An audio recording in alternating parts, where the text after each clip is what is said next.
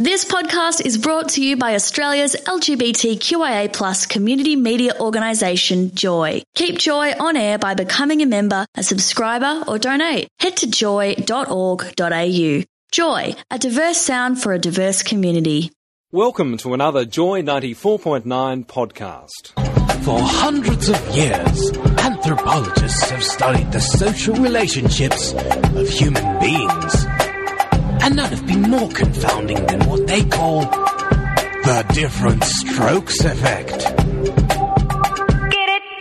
Meet Jade Gulliver, a charmingly low-maintenance, amicable sci-fi fan and avid podcaster. And David Lim, a top-model strutting, goldfish-loving, walking jukebox. So, can you handle the difference? Get ready for different strokes. It takes different strokes to move the world. Yes, it does. It takes different strokes to move the world. Hey, so this is kind of a weird Different Strokes podcast. We finished the show going on 3 weeks ago now, but I got called back in 2 weeks into my radio retirement to do an interview with one of my favourite bands of all time, Tegan and Sara, and this is my chat with them.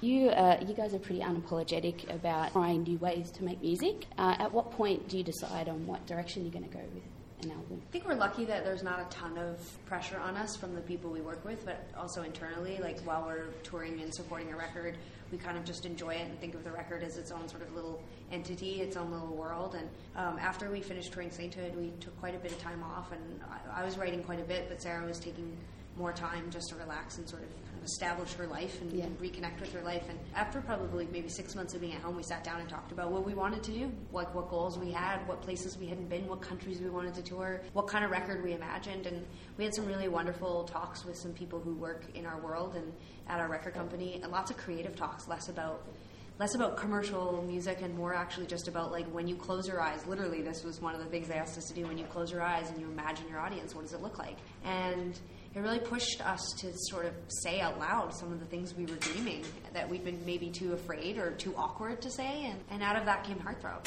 So, we made a record that hopefully will be the soundtrack to all those dreams that we had when we closed our eyes in that really awesome but also kind of strangely awkward moment.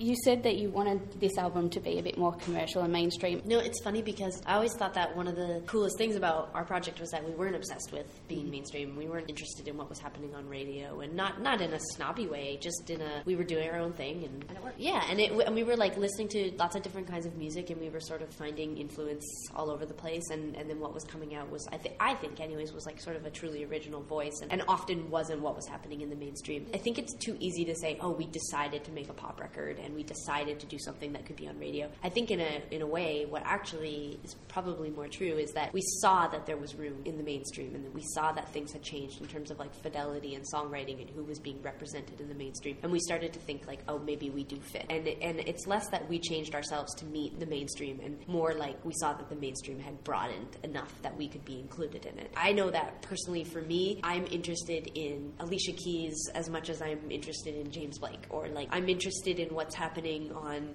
cable TV as much as I'm interested in what's happening on like avant-garde series that only like, a small percentage of the population is watching. Like I think that having an interest in a lot of different things means that what you're doing is truly original. So I'm interested in pop music right now, and I'm like interested in the kind of album that we just made, but I never want to feel like Tegan and I can't try new things or change or develop or whatever. And if Tegan had come to me and wanted to make a metal record and I didn't want to do that, I really still feel like we would be able to expand the parameters of our band sonically to include both of our visions. And, the collaboration of those two ideas will always be welcome in the band, and thankfully we just work closer probably in alignment about, what we wanted to accomplish with this record. Yeah. Having said that, I got a text from a friend of mine the other day who just loves pop music. He only listens to Pink and Kelly Clarkson and all of that, and he was just gushing about Heartthrob. And he said says it's one of the best pop albums he's ever heard. Oh,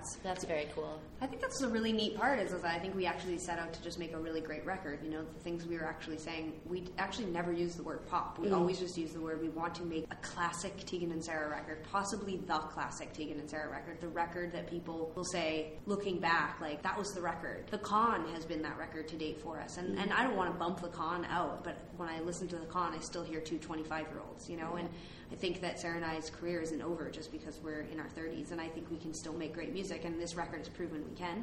I'm glad that people love it so much and they're calling it pop. I think we've always been pop, though, so for us it's more just I keep hearing we did a good job, like we wrote songs. You know, diehard fans that travel around and follow us all the time, they've been really making me laugh because they've been like, man, like I thought there was no possible way you could make a record that I would love more than The Con, but they're starting to come around. They're like, oh man, how come you don't want me? I don't know, that song is pretty epic. And I'm like, okay, great, you know, and I think that we did a job.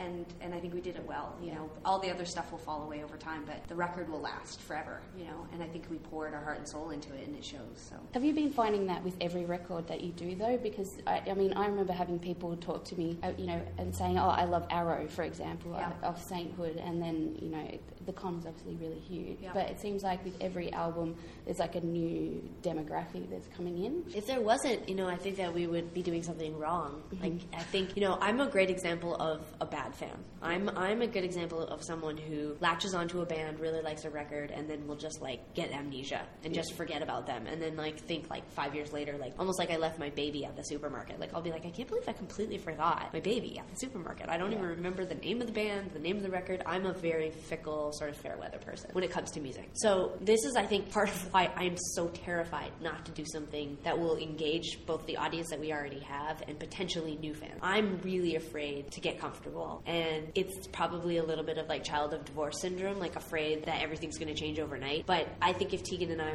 if we weren't thinking to ourselves, oh my God, we have to make the next best record every single time we made a record, I think that we wouldn't have a career after, you know, 10 and a half years. I just don't think that we would have the audience. It's not that I can't count on them, but like I'm a great example of somebody who just got distracted and then forgot about you know, like, and so thankfully we have some fans who've been with us and dedicated and very, very interested all the way along, but I don't think that that's actually indicative of most people. So, you know, we almost start each record as if we have to start from scratch, and that's exciting and it's really challenging. And there's nothing worse than having to break up with a band or someone that you've loved for a long time. I know, but people do. I mean, like people have been coming up to us actually and saying like, "Where have you guys been?" Like it's almost like we sort of like disappeared for a lot of people for some albums. And I think that that's just more about where they were at or the age group or whatever.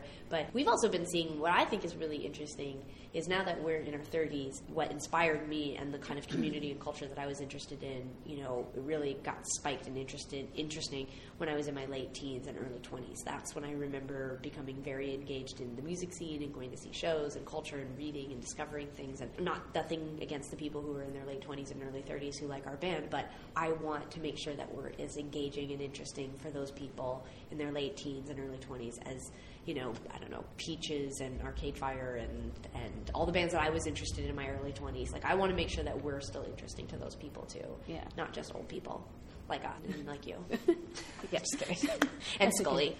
You talk about a lot about how you don't like to write much about the positive sides of relationships. Why is that, and what is it about breakups that are so good to write about? Well, it's funny, when we started writing Heartthrob, Sara actually told me that I wasn't allowed to write any sad, heartbroken songs because I'm not sad or heartbroken. So my response was writing Closer, which is the opposite. You know, it is about that spark, that moment when you first meet somebody, and I actually really enjoyed writing about the lighter side. I did the same for Drove Me Wild. I mean, I think actually 3 of my 5 contributions to the record were romantic looks back, you know, very nostalgic, looks back at at romantic relationships, and I really enjoyed it. Actually, it makes me feel really fun when I get to sing those songs on stage, maybe just because they juxtapose really well with Sara's material on the record, which is a lot more heavy and a lot more emotional, that when I get up there to sing backgrounds on How Come You Don't Want Me or Shocked Your System and I'm screaming like What You Are Is Lonely, it feels like exciting. But then when it comes to my songs, I don't feel like I need to purge as much. So I feel like the record actually really balances well. And I don't know that we didn't like writing about love. I just don't know that when you're happy and in love that you feel very inspired to write. Yeah. It's actually probably less about the content or the experience and much more to just do with the fact that when I'm really happy in love, the last thing I want to do is sit alone in my closet and write a song about it. I'm out experiencing my life and my love. So But I also am very motivated when I'm in a happy state too. So, it's finding a balance.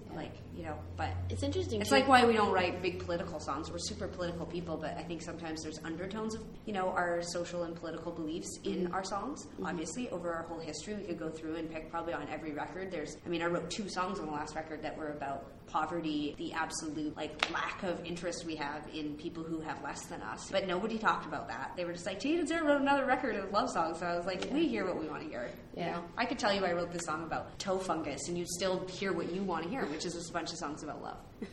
But I think too, and toe fungus. Love and breakups there's a parallel with birth and death. What's more interesting? The thing that we choose to do, the procreate, we're very in control of that function, and death is going to always be sort of mystical and out of our control and terrifying because we don't really get to choose it and we don't really know what happens after it. Those words you just used to describe death, that's what I would apply to people who have babies. Right. Well, fair enough. Well, maybe then that's terrifying why you... and out of control. But I think, you choose to procreate, you choose to have the baby. It's and it's, I think that, for me anyways, what's interesting about love is the parts that we don't control and the things that sort of swing out of our control. And when I think about falling in love, there's very much a choice involved in deciding to get involved with somebody and whatever. And it's always going to be much more interesting and complex to talk about the things and deconstruct the things that are out of our control. What song of each other's is your favourite and why?